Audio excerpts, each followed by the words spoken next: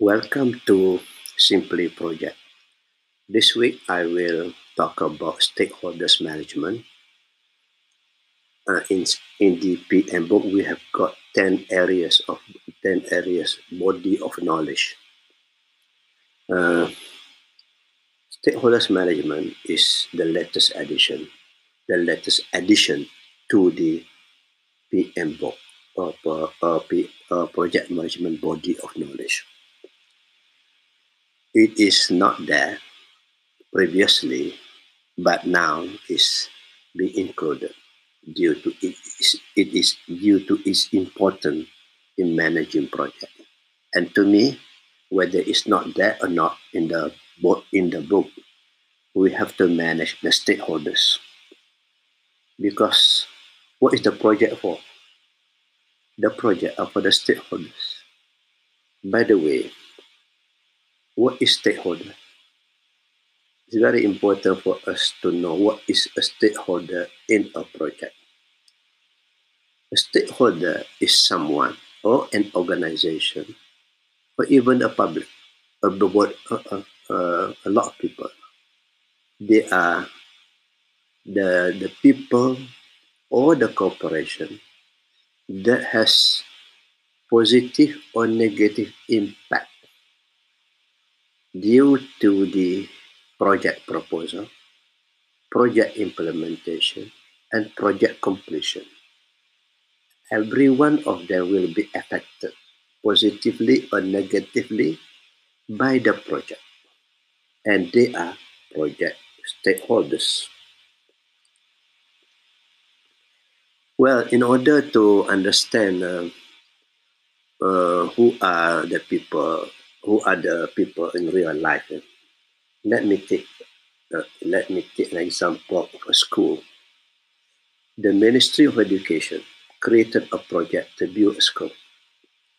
This particular project is being handled by the Jabatan Kerja Raya in its planning and implementation. Later on, when the project is tendered, the Jabatan Kerja Raya will award the project to the contractor to do the job. And the contractor has got its own suppliers, vendors, and subcontractors. All these people are project stakeholders. But there is one missing that people do not realize. In any project, there will be users of the project. There will be people who benefit or have negative impact on them as a result of the project. So in this case, I took an example of a school project. What are the role of the project stakeholders? First is the Ministry of Education. Its role is as a client. The client must know what they want. It's very important. Sometimes the client do not know what they really want. Second, JKR, the project manager on behalf of the client, they must know their role and responsibility in the planning, design, supervision, and later on maintenance of the government asset. Third is the contractor. The contractor must know his role and responsibility in getting the job done. It's very, very important that they work together. Sometimes in the project, JCAR does not do the design, but the design job is given to a consultant engineer or architect. And in this case, there is a lot more people. There are a lot more people for the project manager to manage. Now, with all these people, you need to manage your relationship. Some people just need to be informed. Some people, they need to be consulted. Some people, we need their approval in order to get certain things done. And some people, we must engage with them.